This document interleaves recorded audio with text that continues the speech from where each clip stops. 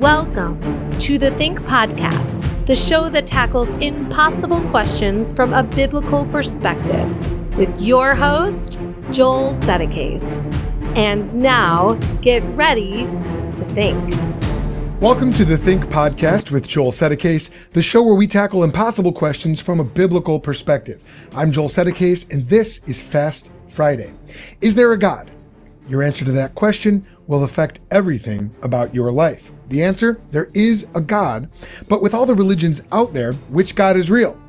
Thank God we don't have to guess. He's revealed himself. The God who exists is the God of the Bible. The God who exists wants people to know him, and he's revealed himself to us in three ways: through his word, through the world, and through his people. First, God's word.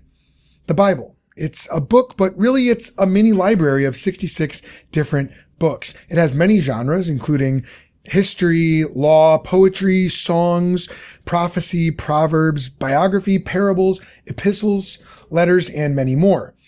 Its books were written over a period of 1,500 years by about 40 authors from diverse walks of life on 3 different continents in 3 different languages. Yet despite this diversity, the Bible has an amazing unity. Its books fit together and tell one magnificent true story.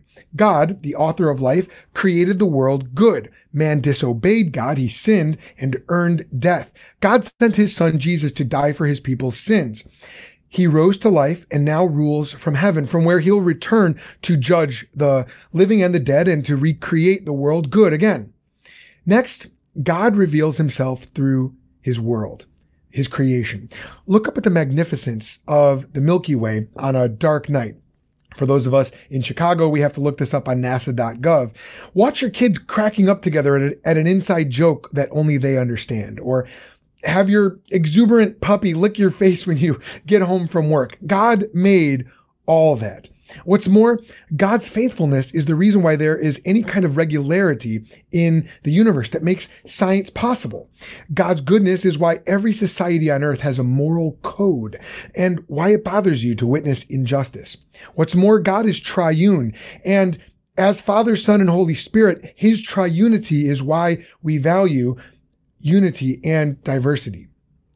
Finally, God reveals himself through his people. Yes, the church has her problems and her hypocrites, but can I brag on Christians for a second? For centuries, Christians have been on the leading edge of caring for the poor, of developing hospitals and universities, of science. Yes, Newton, Galileo, Kepler, and more were all believers motivated by their Christian faith. Christians have been on the leading edge of encouraging moral behavior and yet showing amazing forgiveness, of fighting to end slavery and abortion and more. Why all this? Simply because their lives were changed by God's love, the kind of love that must be shared. Maybe a Christian has even shared his or her faith with you. I promise that was not an easy thing for him or her to do, but we share because we want others to know and experience God too. Now, you might say, if God does exist, why hasn't he given me more evidence? But maybe that's asking the wrong question. Because the Bible says that not only did God make you, but he's been providing for you your whole life. And the proof is all around you. Maybe the question you should be asking is, with all these gifts I've received, why do I still not believe? So, are you seeking truth? Jesus said he is the way, the truth, and the life, and no one gets to God except through him. Does this make sense? Do you believe that God exists and rewards those who seek him? If so, don't wait. Disown your sin right now. Believe that Jesus is God the Son. He's the Savior and ruler who died for your sins and rose from the dead. God will forgive you and enter your life, and you will personally know the God who is there. Thanks for watching. Please like and subscribe and share this. And until next time, I hope it made you think.